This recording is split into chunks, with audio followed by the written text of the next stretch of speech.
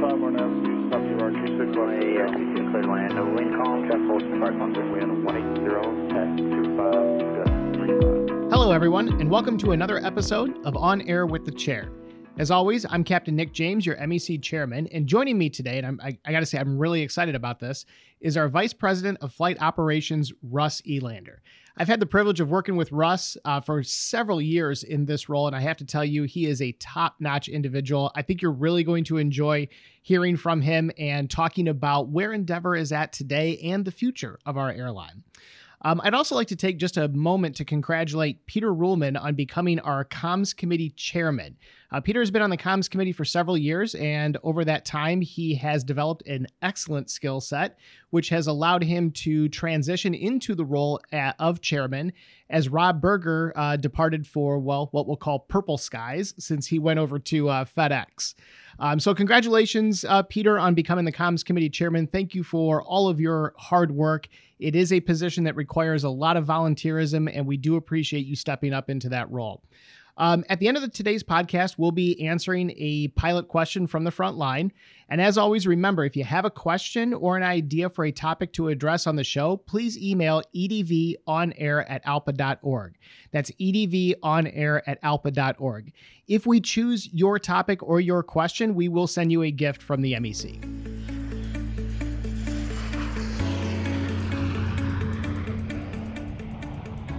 So we always start off the podcast with a what's new section. So let's talk about something that is somewhat new at Endeavor and then some upcoming events. The first thing that is somewhat new is our flow agreement. And there's a couple of aspects about our flow agreement as questions have rolled in over the last several weeks that I'd like to address. First of all, while we are very excited about this flow agreement, we understand it is not a perfect deal. And there's a couple of components that make it not a perfect deal. First and foremost, we understand that we're not in control of our own destiny. This is tied to an arbitration at the Delta level that we are not in, obviously, full control of. And this program also does not apply for new hires. And when we think about progression for all, we do mean it is progression for all. And therefore, as I've stated before in several other communications, that's why this program is going to continue. That's why the campaign is going to continue. Some people have asked questions, well, if you didn't meet those two goals, why accept the deal? Well, when you're trying to establish a new program, something that has never been done at a carrier, and you're trying to break down that wall and break down that barrier, sometimes getting it in the form and fashion that best serves your strategic interests isn't always available right away.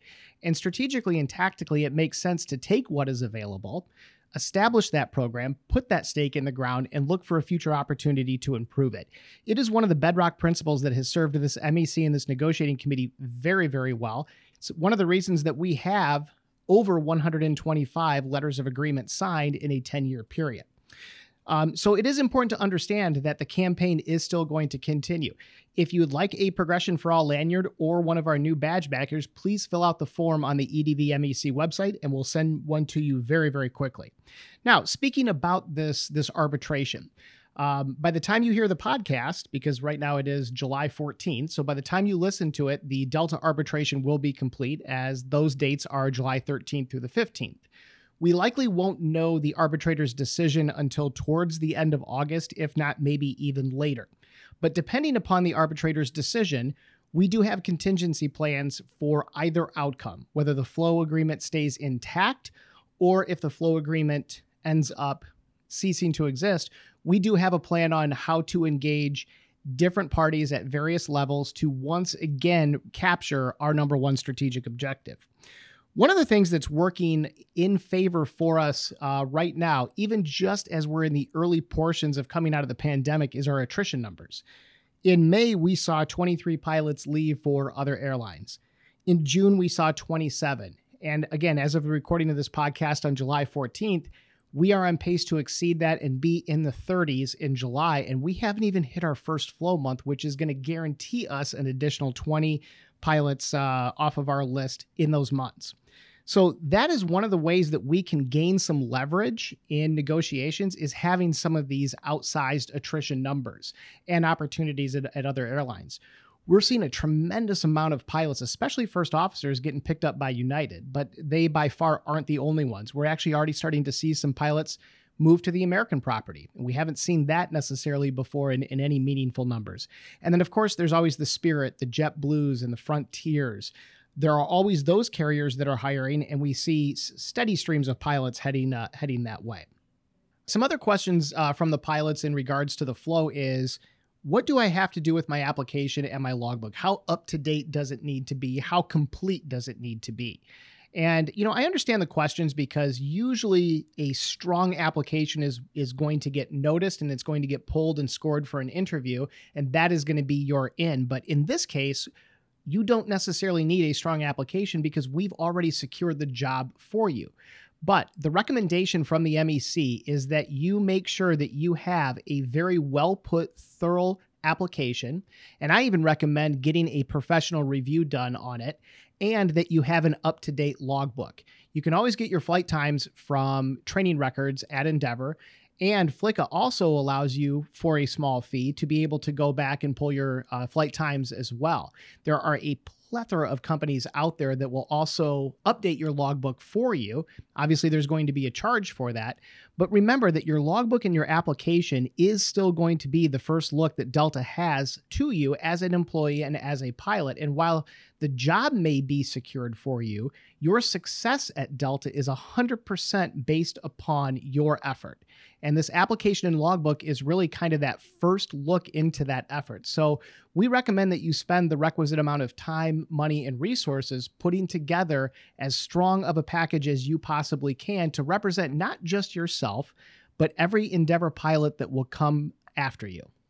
Now, moving past the flow negotiations, what else is on the horizon as far as negotiations are concerned? Well, one of the things that we're working with the company on, and we're about 95% of the way there, is something called the Contract Clarifications LOA. There's been a lot of pilots over the years that have read the JCBA, but the JCBA doesn't necessarily have the negotiator's notes or the negotiated intent or any type of grievance settlements or past practice in it. And so I understand why it can be very confusing in certain sections for the average line pilot when they read, especially Section 25.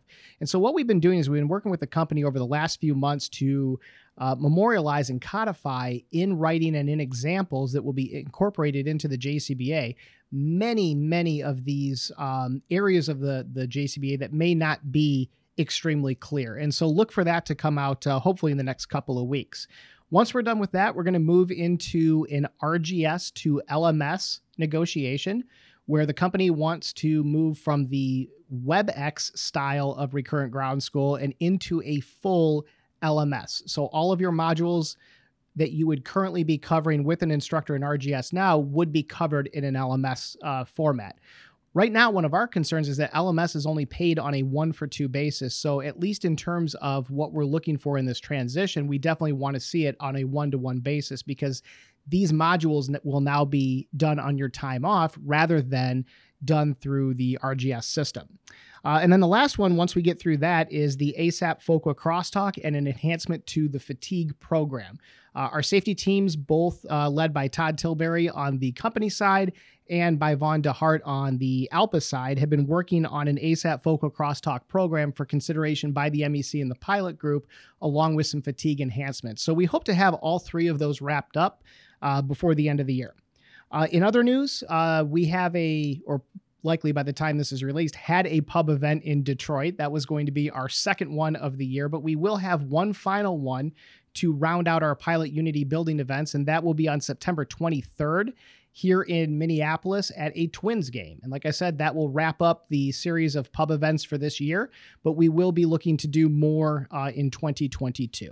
All right, everyone, as I said at the beginning of the show, we have a very special guest joining us today, and that is the VP of Flight Operations, Russ Elander.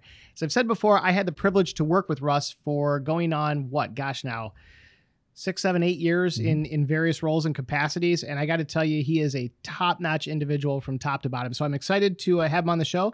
Russ, welcome to On Air with the Chair. Thanks, Nick. I can't begin to tell you how happy I am that you invited me and that I'm here today. So thank you so much. I look forward to talking with you today, as well as allowing the pals to hear what we have to say. Absolutely. So even though you have a very recognizable name, Russ, why don't you tell our listeners a little bit about yourself, your background, and what your hobby and interests are?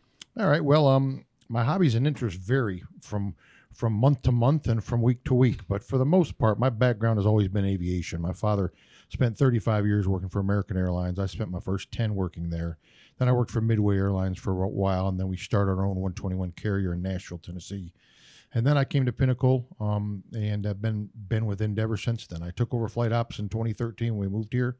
Didn't know a great deal about flight operations, but I knew we had pilots out there that had just gone through bankruptcy, a tough time, took huge pay cuts, and I knew that they needed someone who would listen, not make promises, but more or less walk the walk versus talking the talk. And that's one of the things I pride myself and my entire team of doing. So that's really the background. My hobbies, mainly kids. I mean, I have 8 now with stepkids included. So anywhere from 11 years old up to 33. So that'll tell you there's quite a range there. I love to bass fish. I have a bass boat, so I do a lot of bass fishing down in North Carolina, where I'm from and where my family's from. So that's what I do in my free time. Awesome, Russ. So, you've been the VP of Flight Operations here at Endeavor since 2013. You've had a heck of a run, lots of really, really good results from that. But let's talk about what's going on right now. We have gotten through this pandemic in probably the best possible position that we can get through it, especially from the association's perspective. Being able to navigate 90% of our flying evaporating overnight without taking involuntary concessions or losing pilots has positioned and poised us to be a major player and to be able to help Delta throughout the backside of this recovery, because I think everybody knows that this industry has turned a corner and turned it faster than anybody really anticipated. And what we've seen is the hiring spigot get turned on in volumes that I don't think really anyone, including management, really anticipated that we would be at. So why don't we talk about what the state of hiring is right now, what we look for in the next 6 to 12 months, and what kind of quality of candidates and the volume that you're getting. Nick, what I'd like to do, though, is first talk about the pandemic. Sure. And just talk to our pilots for a second. The pandemic was tough on everyone. And I'd be real remiss if I didn't reach out and thank all of our pilots. Because throughout the entire pandemic, they were out there flying the front lines where the pandemic was, where the sickness was, and they did it pridefully and professionally. And I have to sincerely just thank them, because we can't lose sight of the fact that a lot of us were in our offices, at home, whatever, but our pilots, flight attendants, mechanics were on the front lines during this entire pandemic. So my hats go off to all of you.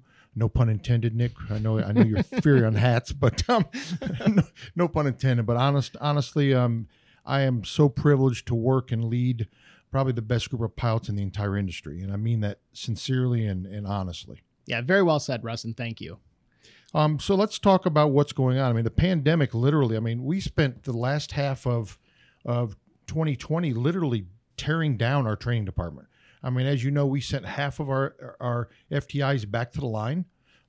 We didn't have any training events. I mean, the schoolhouse was closed. All we had was CQ. There was some FA relief on CQs, allowing us to push them down the road. We took advantage of all that, mainly because we didn't want people sitting in the classroom. Delta had some very minuscule advanced bookings early on this year, and it really let some concern that we may not need to come back as fast as we thought we would. So there was a lot of concern on cash reserve and making sure we didn't spend money we didn't need to. And then all of a sudden the floodgates opened. To be honest with you, we saw advanced bookings double within 2 weeks in April. Wow. And Delta has been asking us for the last 3 months to fly more block hours than we can. We have literally turned down thousands of block hours because we just don't have the ability to fly them today with the crew members. Utilization, I don't need to tell all of you out there, but if you're on the 200 line, you'd fly a flight and then sit for 3 hours and fly another flight. Those days are behind us now. I think that's good, because I think you'd rather be flying than you would be sitting. But it also puts us in a challenge, because the whole industry right now is absolutely starved for training pilots. It's a race to the top now. It's how quick can everybody get back into the levels they were. And realistically, if we take a look at the block hours we were flying pre-COVID, it's going to take us to summer 22 to get back to that level of block hours. Unfortunately, we also have to continue to maintain. And Russ, let me interrupt you. Yeah, please. To get back to that summer of 2022 block hours, you're not talking about the demand that's being asked of us as Delta. You're talking about being able to have the crew members in the right positions to meet that demand. Yes, Delta would have the demand today if we could put the crew members in the right positions in the right locations and the right numbers. To be honest with you, so the demand's already there, but we've gone through and built plan after plan after plan to identify how quick we could get back to about 95% of where we were pre-COVID, and we're looking at June of 22 to get there, and that's taking into account attrition. Attrition is real important. We also need attrition. We need people to flow to Delta to allow opportunities for other pilots, and it also increases the opportunity or interest for people coming here. So we've really been focusing on building the training department. Pre-COVID, we had 94 FTIs. When we get by January, we'll have 124 FTIs. So that's about a 25% increase in capacity of FTIs. We've also done some things to improve our ability to train FTIs, where we are bringing in as many non-seniority lists, which is we'd like to be around 25-30% on that front, because we know we're susceptible to losing some APDs and PCPs through the flow process. So we're already developing, and we're developing 8 PCPs right now. And isn't it hard to, or doesn't it take a little bit longer to develop that non-seniority list instructor than it does a seniority list instructor? Plus, I believe when we last spoke about it, I thought you had said that you only had about 12 non-seniority list instructors because there's such a demand for them out of all the airlines. They're tough to find. Yeah, and we're actually reevaluating what the pay is for non-seniority because there is a demand for all airlines right now. And we've been even reaching out to our retirees over the last 5 years, seeing if any of them are interested, as well as we have a retiree list from Delta, the early outs. And we've been reaching out and calling them too to identify non-seniority. But the truth is, you pointed out, Nick, the training footprint for non-seniority is, let me put it this way, it's the 60 days to do ground school and everything that you would on a new hire. And then you can add a whole nother training footprint to it. Mm-hmm. So it's about 6 months to 7 months to get a non-seniority FTI qualified, where I can take, and I know it's sort of like what comes first, the chicken or the egg, but I can take a seniority list pilot and qualify them to do PTs and MTs. PTs in 30 days, MTs in another 20 days. So in 50 days, I can have a seniority list pilot teaching everything except my LOSs and my LOEs and my PV and my MV, obviously. But that's more than 50% of my training. So I need pilots, but I need to build the schoolhouse to maintain a long-term product here at Endeavor to ensure our long-term survival. So the focus now has got to be pulling people in, even though I need them to fly hours. So we've been turning down block hours to develop FTIs and bring more people in the training house. Sure. And developing FTIs, though, that's only part of the equation to getting somebody successfully through the schoolhouse. Usually the largest bottleneck isn't bodies, it's usually equipment. And by equipment, we mean sims. And I know that last time we tried to hire 60 pilots a month prior to the pandemic, the wheels kind of fell off. Our new hire footprint ballooned drastically to, I think it was over 120 days. And I know that that's not something that is sustainable. So what are we doing on the sim side of it to try to unclog that bottleneck? Let's go back to then. Okay. That's a great question, Nick. If you go back to the 60 number, that was never 60 in one particular aircraft. That would have been 40 max in the 900 and 20 in the 200. So our really max ability on the dual class was 40 a month. We had 4.5 sims back then. Right now, we have contracted up to 8.5 sims right now. We don't have them here yet, but we have re-signed up for the Phoenix 900 sim is now ours. The 200 in Phoenix is ours. We have 3 900s here already. We have 1 convertible here, and we have a 200 sim here. We have 1 on a boat right now coming from Amsterdam. Some of the pilots that have been here a while might remember we did training in Amsterdam several years ago. I think it was 2014, maybe 2015, where we actually sent pilots to Amsterdam. That is another convertible sim. That's on its way here on a boat. It should arrive here by August 1st. It should be up and running. It's going to take the Compass spot at CAE. It should be up and running sometime by, I would say, around the 1st of September. We'd like to have it for the 1st of September, but the National Sim Team certification date, the first one we were given, was September 21st. So we should have that one done by then. In addition, we also have a half a sim in Canada, in Montreal, or Toronto, in Toronto that we have. That's a convertible we can use as a half 9 or a half 2, but that time's available to us.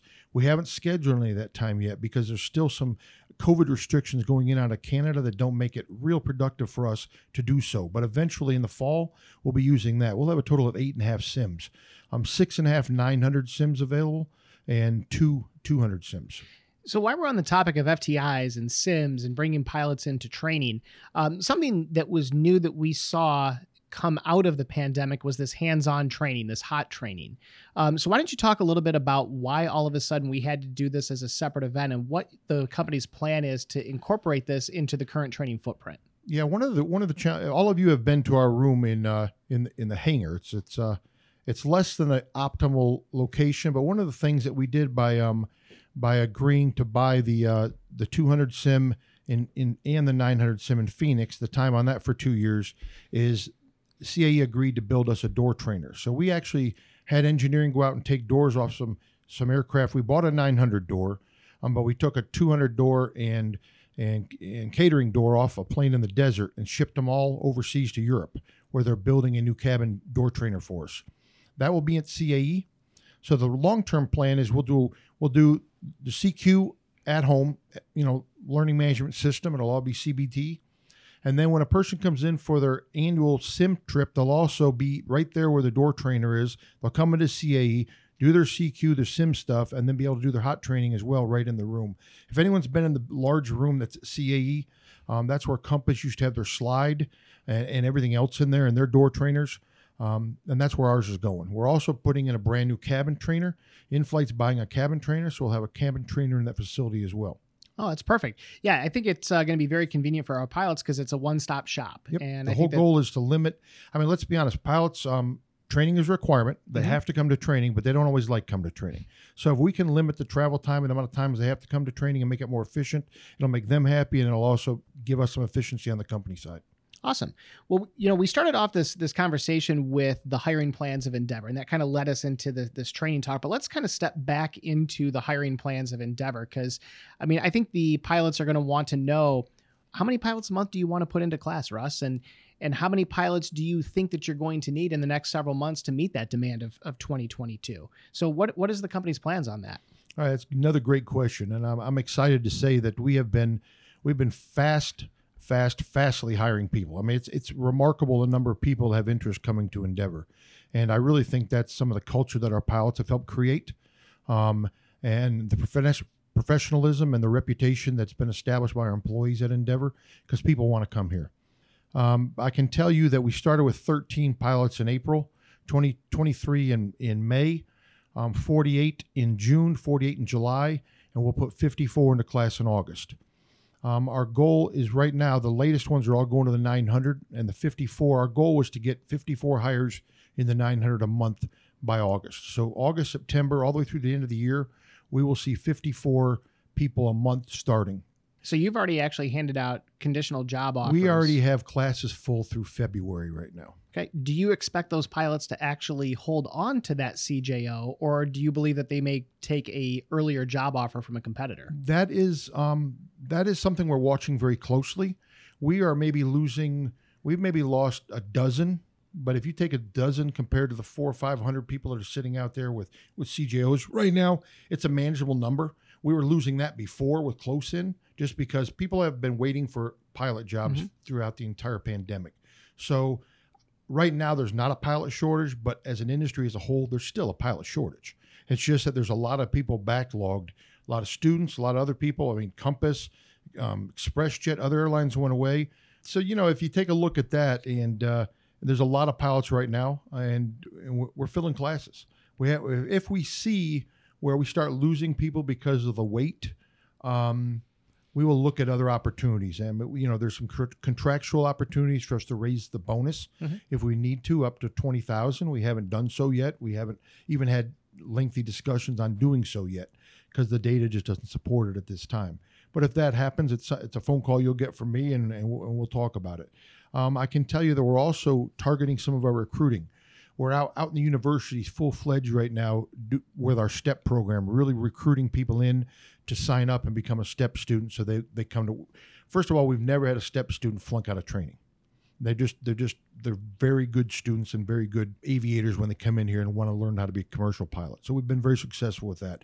So what we're also doing is taking a look. If we don't have any classes open till February, we're looking right now and interviewing people that are graduating in December who won't have the hours till February or March, so that it's in line with their plans. So you can't fill a class with that, obviously, but that's one of our strategic initiatives to make sure we're trying to pair people to classes that they're most ready for and recruit people that way. Yeah, because we're seeing the pilot labor market. As you said, there is a surplus of pilots right now, especially because Compass, Transstates, and ExpressJet, went down during the pandemic. So there is a surplus of pilots, but I agree with your perspectives, Russ. Overall, there is still a shortage. Yes, and there's still absolutely going to be a demand. And I think what we're starting to see right now is everybody is starting to get into the avenues to try to attract pilots to their carrier. I think Republic might have just been the carrier that upped their bonus to 17 or 18,000. I think GoJet and SkyWest both have longevity restoration. So if you have former 121 time, it could be a very attractive option to walk in there on 10-year pay. And get 10-year 401 and 10-year pay rates and 10-year vacation. It seems like we're doing all sorts of things to attract pilots in different ways. But here at Endeavor, what we're seeing is that we have the $10,000 bonus. And like you said, we may very well up that to 20. Personally, I don't know that that's going to be enough. I think you're probably going to have to do something else. And I think one of the things that is great that we just accomplished right now is the flow program, but what kind of hampers it is the fact that it doesn't apply to new hires. So can we talk a little bit about what the company's plan might be on that? Yeah, Nick, great question again. First of all, I want to talk about the flow program first, okay? I want to reiterate how much the company appreciates the MEC and your leadership, because the flow program was something we've been dreaming about and wanting for a long, long time. And under your leadership and the MEC, we got this thing done. So now we have 1,800 plus pilots that all have a guaranteed job at Delta. We want that for our new hires as well. Okay. We've had some preliminary discussions regarding a CAP program, Career Advancement Program. It's something that you actually put to paper early, and we've sort of adopted it and made some changes, and we're still working on that. I think the company and the MEC and the negotiating committee and yourself will probably sit down in the future and start working on that and really finalizing that. The reason that we haven't done so immediately is we want to see what happens with this arbitration, because depending on the result of the arbitration, it could decide what group, if we're talking about all the groups, or we're talking about new hires, to be honest with you. So I think it's real important that it's our goal, and I know it's the MEC's goal and your goal, to get a career advancement program for all pilots, even the new hires. And I think we'll get it. I really do. I feel confident we will. I think we need that to attract pilots long term. We also have to ensure that we have a footprint here that is not too long. Yeah, I think the market is pushing us in that direction. It is. It's definitely driving us. And, one of the things that I think the pilots should refresh their memories on is this career advancement plan. It's essentially a guaranteed and contractual model, but it does have a few more gates. Like, one of the things that the company introduced was this idea of a service requirement, a certain amount of time at Endeavor, a certain amount of time as a captain, not having any active discipline or not having any active attendance or reliability issues. And that doesn't cover everything that was in there, but certainly those are some of the things that were in there, and some of the things that are very reasonable. And I think that we could agree to. So yeah, I think in order to be competitive in this market, we are going to have to be in the kind of defined plan, because just like you're taking the STEP student and showing them a natural transition, we need to show that for our current 121 pilots, a natural transition to the carrier that they're serving. Yeah, I totally agree with you. I think there are some gates or some hurdles in there. None of them are insurmountable. They're all objective, not subjective, which I think was always my goal and your goal, to ensure it was an objective process. It would also be a situation when someone came in the door, they would know from day one what they needed to do to get to Delta. There's no hidden method or hidden paths. This is what you do, and you go to Delta, plain and simple, in this time frame. And I think that's where we want to get on a CAP program. And I think we have to have that to remain competitive from an industry standpoint. I know that some other carriers are having trouble right now hiring. I won't name names, but I can tell you we've been picking up a lot of flying for them recently in the Delta brand. They're really struggling getting pilots. They canceled 15 flights day before yesterday for lack of crews. So it's real important that we stay ahead of the curve. Well, yeah, I think we've worked well enough together, and the company and ALPA and the union have a very good working relationship. We disagree at times, which is fine, and we all agree to disagree. But I think we have a mutual respect, and our mutual respect is tied to a good outcome for our employees. I think we both want to ensure our pilots have and get what they need, and that there's an opportunity for them. I mean, I can see a CAP program where a person comes here and 4 years later they're at Delta. And that's what we want to get to, is a 48-month total. Can you imagine just coming to regional for 48 months and you automatically go to the best mainline carrier in the country? Yeah, arguably. No, that's a great plan, and I think we share that vision and share that goal. And I will say, don't worry too much about not wanting to name that carrier. We have some of our pilots that live on TravelNet, literally live on TravelNet, and they can tell you very quickly or post on Facebook exactly what carriers are being affected right now. So I think we all know who we're talking about there. Russ, like coming back to what you just said though, we do share this vision. We both understand that in order for a flow program to be effective as a retention tool and as acquisition tool, first, it has to apply to new hires, which this one doesn't. Hopefully there'll be some opportunities to change that in the future. And I agree with you. I think there's going to be. But the second thing is it's got to be a retention tool, right? Yep. And in order for it to be a good retention tool, you have to be able to move meaningful numbers. In 20, it's a great start, but it doesn't get you anywhere close to 4 years. So how do we bridge that gap? And that's what we're working on right now, Nick. That's all the effort and all the things. I know you're having a lot of discussions with Doug Hadley regarding training and so forth, and we're looking at different ways we can do training, different ways to identify ADPs or APDs and PCPs. For us to be competitive, we realize that right now we need to hire. We're going to be we're trying to get to 70 a month. By January 1. There's a slight chance I could get 70 in November, December, but we've locked in 54 already. A month, but by January, we want to be at 70. Have you not locked 70 in just because of the training limitations? Yes, because I want what I have to do is right now I'm training trainers. All right, and every month we do a look back to make sure we're on schedule for those FTIs to be developed. So at the end of every month we evaluate that, and as long as we're still on track, then I can go ahead and commit to HR to say, hey, go ahead and bring in 54, which is what they did in August for me. And I want to go to 70. That's the goal. 70 will get us to where we need to meet block hours next in June of 22. Delta's needs. I need to maintain 70 long term, and then I can look at moving more people. If I'm moving 20 a month, I would like to move more than that. I'd like to move 30 or 40, but to do that, I need to hire people. And then I also need to stop losing people to other airlines. And that's real important to us. So we're looking very closely at who we're losing. If I can start pushing more pilots to Delta sooner, I will lose fewer pilots to the JetBlues and them of the world. Mm-hmm. I mean, if you have a mainline offer at United or you're going to go with your mainline, but to lose to JetBlue and Spirit and Sun Country, I can't even imagine what people are thinking. Maybe they think 4 years or 5 years is too long, but that's why there's an incentive for the company to work with the union closely to make sure we can bring in enough pilots and train them so we can have enough outward movement. Because people want to come here, not just move on to Delta, they want to be able to come here and upgrade quickly too. Mm-hmm. So we want to be in a position when they hit the 1,000 hours or the 1,200 hours, they're upgrading. It's not a 3-4 year upgrade, it's a 18 to 2 year upgrade. And that's really what our goals are. And I know working with you and the MEC has been excellent. We're going to continue to work on those things, but we're working these plans and models every single day. And they change, believe it or not, every single day. Things change in the airline environment? No. Imagine that. Yeah, I'm glad you brought up attrition. We were talking about that earlier in the show before you got here, Russ. In May, we saw 23 pilots walk out the door. In June, we saw 27. And in July, there seems to be an indication that we're going to be well north of 30. And we haven't even hit a flow month. No, you're right. But keep in mind, we anticipate that. All those were done. One of the things we did do this summer, we had 27, or was it 27 or 32? I can't remember. CJO holders. Mm-hmm. From the old DGI program. So we wanted to honor those. So we did send 14 of those in July. We're planning attrition at 30 a month right now. So we're going to be right at that for July. The ones that concern me, again, aren't the FedEx, aren't the UPS, it's JetBlue. I think we lost 6 to JetBlue. I don't understand that. But I think if I look at the seniority list, the odd thing is a lot of them are FOs.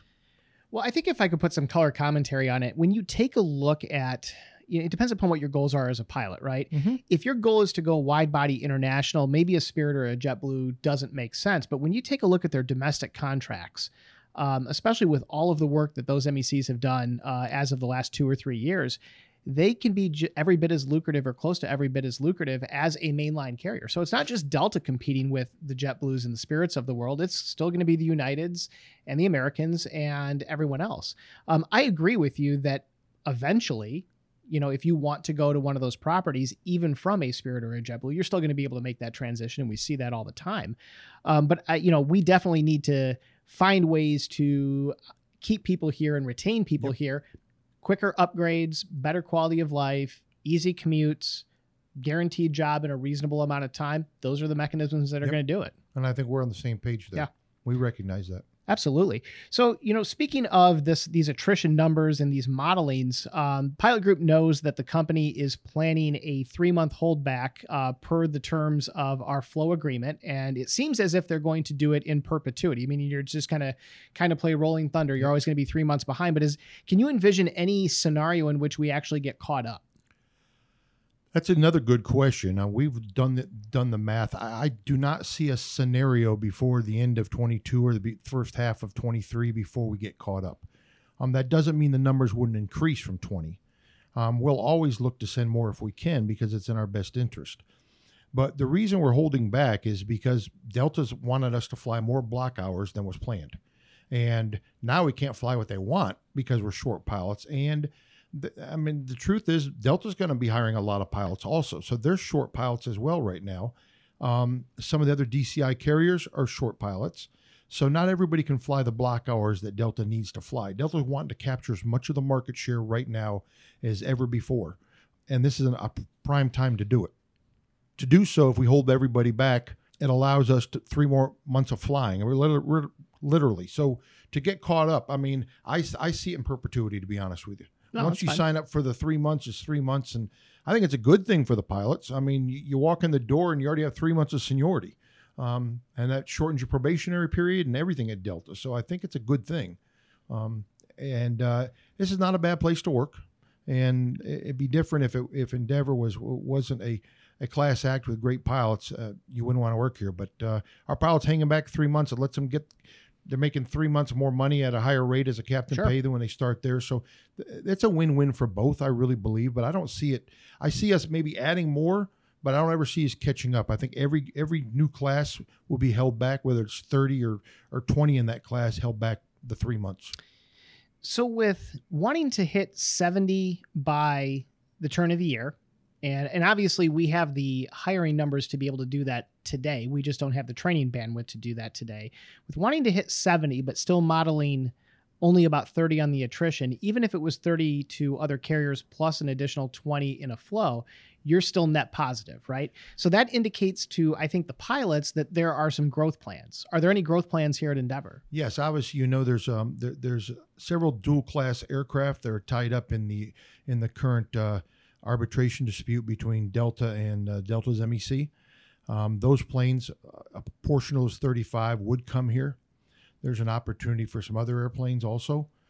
So we want to continue to grow. But the real thing is we want to get our block hours and our utilization back up, because we used to run about 11.2 on the dual class a day per aircraft, 11.2 hours. We're around the 9, 8, 10, 2 range. And that's the most we can do right now with our pilots. So while we want to fly more airplanes, we also realize we need to utilize the ones we have better. Does that make sense? No, it makes sense. So our number one goal is improve the productivity and get our average block hours per aircraft back up to where they were pre-COVID numbers, which was about 1.2 to 1.4 higher than we're seeing now. Yep. But what did it actually fall down to in the height of the pandemic? We were 5-something on the 200s and 7-something on the 900s. Yeah, so it's a marked improvement. And I think almost twice as much. I think the pilots are experiencing that in the schedule qualities and efficiencies. But as we've said, there's still more work to be done on that front. There's a lot more work to be done. So speaking of schedule quality, and this is going to bring... let me just add to that, if I may. Go right ahead. I'm sorry to interrupt you, Nick. Keep in mind that New York, while it's coming back, is still not back where it was in the dual class. And so that is a little off balance, because we're still commuting people or TDYing people or deadheading them out of New York to pick up trips, which isn't as efficient as we want to be or need to be. Pilots don't like it either. So as New York continues to come back in the fall, I think you're going to see a more normalization with the crews, and the schedules will get better and so forth. So that's our goal. Well, speaking of schedules, one of the domiciles that we hear most often from and have in the past is Cincinnati, because we have a plethora of really early starts and really, really late finishes. And unfortunately, Cincinnati, I think the plan for it was very different pre-COVID than the network plan is post-COVID. Pre-COVID, it sounded like it was going to grow significantly from the size that it is today. Right now, it seems as if Cincinnati is probably going to stay status quo, and there's really kind of a level of uncertainty as to the future of Cincinnati. And right now, from an association's perspective, are these pilots better served in other positions, speaking of deadheading in and out and having resource allocations in the most efficient domiciles? So can you talk a little bit about what the company sees the future of Cincinnati to be? Nick, I get the same questions about Cincinnati on a regular basis. I can tell you that at this point, there's no plans to eliminate Cincinnati as a crew base. We'll continue to have it as a dual-class crew base. The growth and additional flying for Cincinnati is still in question. I don't have a time frame on when we can expect that to grow. I think we will see it grow some, probably not to the level we initially expected. But with Cincinnati being our largest maintenance base for RONs, we have a lot of RONs there. It's still viable for us to maintain a small crew base there. So I don't see that changing. Now, having said that, how things change, but at this point, I can tell you there's been no discussions whatsoever about closing Cincinnati. Well, yeah, things changed because Cincinnati lost its focus city designation by Delta, and again, just kind of looking at how small it's remained. We don't even have long haul reserve lines on the FO side, and a lot of people saw this latest vacancy with 75 FOs, and the knee jerk reaction is, oh, are we potentially growing? But then you look on the captain side and there's no vacancies. And really, I know that's just the company's concern about having a training churn as people bid out of Cincinnati. So, it definitely is something that as an association, we're going to encourage you guys to continue to look at, because it is right now our least desirable base. And there doesn't seem to be a good, solid footprint for a lot of growth and a lot of great opportunities there. Yeah, I think for the remainder of this year and most of 22, Cincinnati will be static with some minor improvements. But I think still yet to be seen what Delta's long-term plan is. I think you could see more regional flying in Cincinnati and less mainline flying, which would mean an increase to us. I also think some of the positioning on some of the other planes, there are some one or two Republic flights that go in out of their day, and they do that for positioning to other locations. I think that could change, come back to us.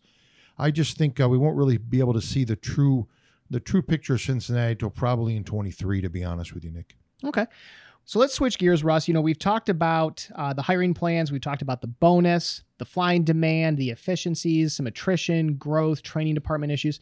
But, the one thing that we haven't talked about is safety. And I want to spend some time talking about safety, because while all of the things that we're talking about are extremely exciting, you and I are both lockstep and barrel, because we know that we need to run a safe operation to begin with. Performance numbers are nice, but we got to run a safe operation. So can you kind of talk to us about some of the safety pitches or safety trends that we're seeing that need to be addressed in the near future?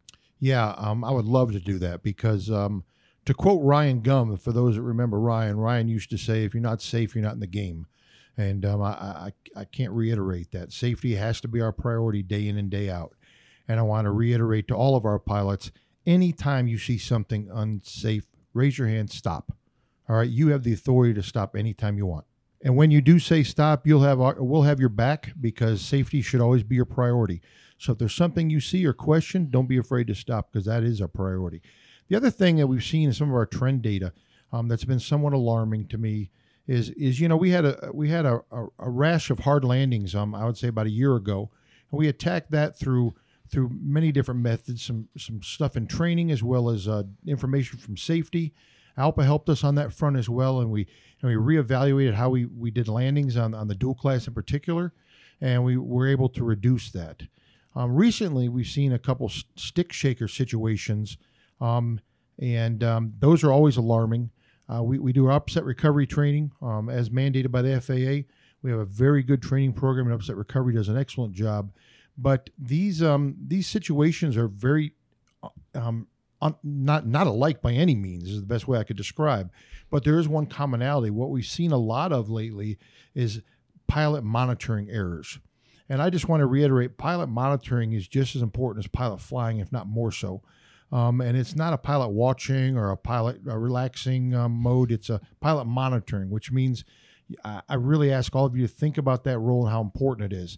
Step in, jump in. Don't be afraid to say something. The pilot monitoring is supposed to keep the pilot flying aware of everything going on around the flight deck, period. And I've seen the areas that we've seen have been more related to pilot monitoring than pilot flying. Yeah, and this kind of reminds me of something that you told me that Jim Graham said when he was doing jump seat rides. In fact, Jim routinely does jump seat rides to get to know crews and get to know the Endeavor operation. And I think he's had a tremendous amount of compliments for all of our pilots, from the way that we operate, how safely we operate, our performance, our announcements, our NPS scores. He has a lot of really positive things to say. I think the only criticism he's ever levied is, your first officers need to slow down a little bit. Mm-hmm. And first officers obviously certainly aren't the only pilot monitors up there. Captains are as well. But it is important that we stay engaged with the operation no matter what seat that we're in and no matter what role that we're playing, and we make sure that we're methodical in our approach. Everybody likes to get things done quickly to show the other pilot and sometimes even show themselves, hey, I really got this down and I know the operation, but that can also lead to a lot of mistakes. So make sure that you're watching out for that and being on guard with that. What else? I just want to add on to that. You're absolutely right, Jim. Every time Jim has an opportunity to fly in a flight deck, he does, and he always comes back and gives me the most wonderful feedback. I think him coming here and flying in our flight decks allowed him to see the professionalism and how well we do fly our aircraft, and we do fly them like Delta. Remember, years ago we changed the checklist and everything to be very similar to Delta, and there was a reason behind that.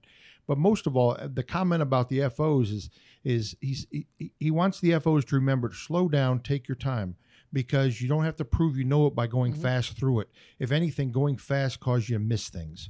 And there's nothing wrong with slowing down and taking your time. And that's what he's told me to you and I have had this conversation. Yeah. He's expressed that for me to share that with the pilots too, that slowing down, taking a breath, and thinking about things calculatedly versus rushing through to show you know what to do. It's much more important to take your time. Well, and it's great advice from somebody that has an abundance of experience. Yes. Yes. Absolutely. So Russ, that kind of covers a wealth of information. Is there any other kind of general topics that we haven't covered or you want to let the pilots know about? Yeah, thinking of several, Nick, I'd like to share. One of the things that's near and dear to my heart are FCRs, and that's flight crew reports. And the reason they are is when I first took the job, I can remember we were packing up Memphis, moving up here, and there was these two huge boxes full of paper. And I remember asking someone in the flight ops department, what are these? They said, those are FCRs. And I said, what are FCRs? They said, those are flight crew reports. Flight crew members send in information when something they see or happens on the line, they bring it to our attention. And I said, what do we do with them? And they said, we just throw them in this box and then we just save them. And I said, our pilots are eyes and ears. We can't be there with them 24/7. They can't be with us. And they see and do more things on the line than we can ever see from an office. So we turned around and made the FCR program about 7 years ago. We turned it over into a program that we responded to. For instance, when you send an FCR, you will get a response that was received within 24 hours. You'll get a follow-up on that FCR within 72. FCRs are very important. And I look at the trend on FCRs every single week. They're all tracked by data. They're logged in. I can tell you who sends them, who doesn't, what locations have problems, what the top 10 issues are throughout the system. This information is huge. It allows us to address the pilot's concerns and allows us to better serve our customers, to be honest with you. But the reason I want to talk about it, and I want to thank all of you who send FCRs, because they are important. And we literally research every single one of them. But it also gives us the ammunition and the information to go back and drive change. These FCRs do drive change. We'll go to Delta and meet with them and say, look at all these FCRs regarding this subject matter in this location. And it will get the attention to fix it as it needs. I know that really I want to thank you for doing the FCRs, but I'm going to transition to another point I just want to share with you. I have seen an increased amount of concern and frustration over some of the ground operations this summer in a lot of our bases, a lot of our stations, and even our hubs. I'm not going to make excuses for any of it. There's no way to make an excuse for it. I can tell you that Delta is extremely short-staffed. They hired 2,000 people just for summer in Atlanta. So imagine bringing in 2,000 ramp people who've never worked the ramp before and turning them loose within a month. It's overwhelming. I see cities like Cedar Rapids are short-staffed right now. There's several. Delta's working at it diligently.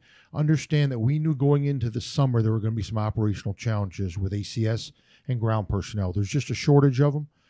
Delta's even taken some of the southern locations like Montgomery, Albany, Georgia. They are offering $25 an hour to start on the ramp, and they're still having trouble filling positions.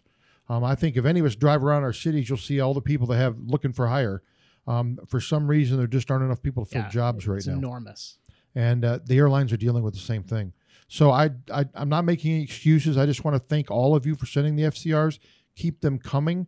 It allows us to see where the issues are in real time and address it in real time. But I also want to thank you for your patience as we're going through this summer. And we're actually growing this airline. It's grown back, both Delta and Endeavor, to a level that we didn't expect for this summer. We expected it for next summer. So I know that has caused issues where you're waiting to be parked, waiting for cleaners, waiting for this, waiting for that, waiting to be unloaded, waiting for carry-ons.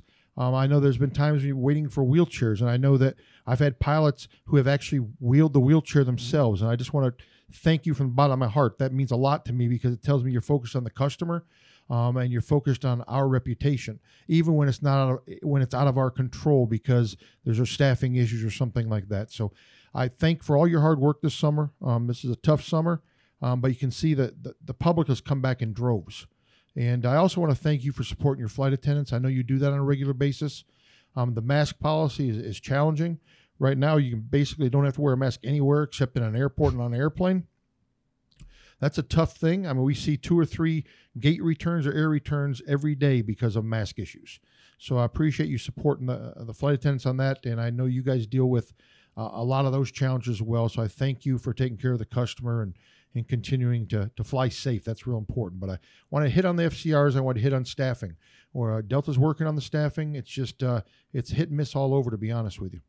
Yeah, I think from a pilot perspective, Russ, the hard thing with the FCRs is, we love getting you that data. And I know that you and the rest of the executives read every single FCR, and I know that you take action. But what we see is a lot of cyclicality that comes out of these ground crews. Something might improve for a period of time, and then it regresses, and then it improves, and then it regresses. And I think some of the frustration that the pilots get is, okay, we've sent you the data. We've sent you the data 2 times, 3 times, 4 times over the course of many, many years. And there just seems to be this ebb and flow as to how the quality that we're continuing to get. And, I will use Detroit as an example because I'm based there. It got so bad recently that they took the Delta ground services people and they moved them over to the BC concourse. You know why that happened? Why did that happen? Because of FCRs. I'm dead serious. And Patricia and I worked hard on that. Remember, there was a contract for Unify to work the below wing. All right. They have a contract for those gates. They couldn't staff it. Sure. And so the FCRs showed how many times planes were waiting. We started tracking it on to in times, and our in times were growing. Planes weren't getting parked. Planes weren't getting serviced. We'd take the FCRs. Patricia, the hub director, would take them to the Delta morning briefs with the VP of the hub there for Delta. And finally, they said, we got to do something. So they did put some Delta employees on beat. And it got a lot better. Mm-hmm. But, our concern is always it gets better for a period of time, but then it just regresses right back to what it was. And I think what our pilots are looking for is just one permanent fix, because maybe we're not seeing the same things that you're seeing, but it seems like the BC concourse, specifically in Detroit, but I know other carriers as well, always seems to kind of go through this period of it's a mess where it doesn't seem to happen on the A side. That always seems to be a well-run operation. The A numbers are much better than the BC numbers. We know that we track them. What can we do just in general when we see that to make that permanent fix? The obvious fix would be if mainline worked A, B, and C. Okay, that would be the obvious fix. From an economical standpoint, it's not the best fix right now. I think as time goes on and it becomes more difficult to hire, Delta has authorized Unify to raise their wages. It's going to reach a point where those wages are close enough to mainline wages where it changes. I don't know if you remember, but it wasn't that long ago when ASA was in Atlanta and they worked all the below wing for the DC and mainline worked all the above wing.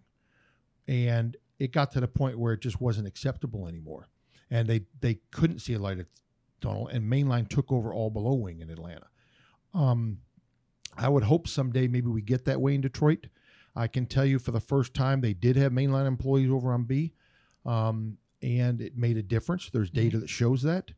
I think the last hope to try to save the contract with Unify in Detroit is allowing them to hire at a higher wage and see if that happens.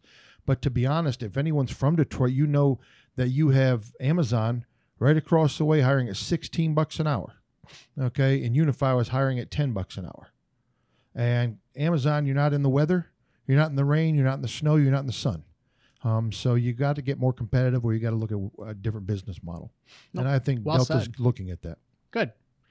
No, I think that was some really good information, Russ. I think that about wraps up our time. Russ, I want to say once again, not just thank you for joining us on the podcast, but thank you for all your service here at Endeavor.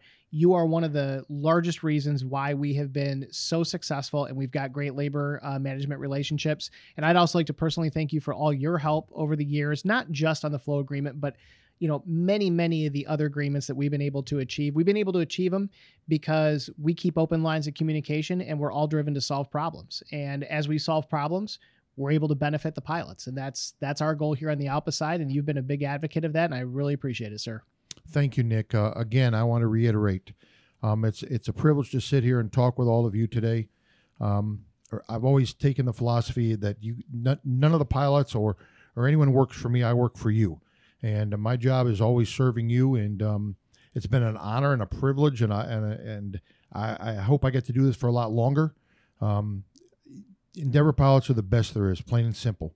And the airline you've built and all the employees have built is a phenomenal thing that we all should be proud of. But in 2013 when I took the job, labor relations wasn't that good.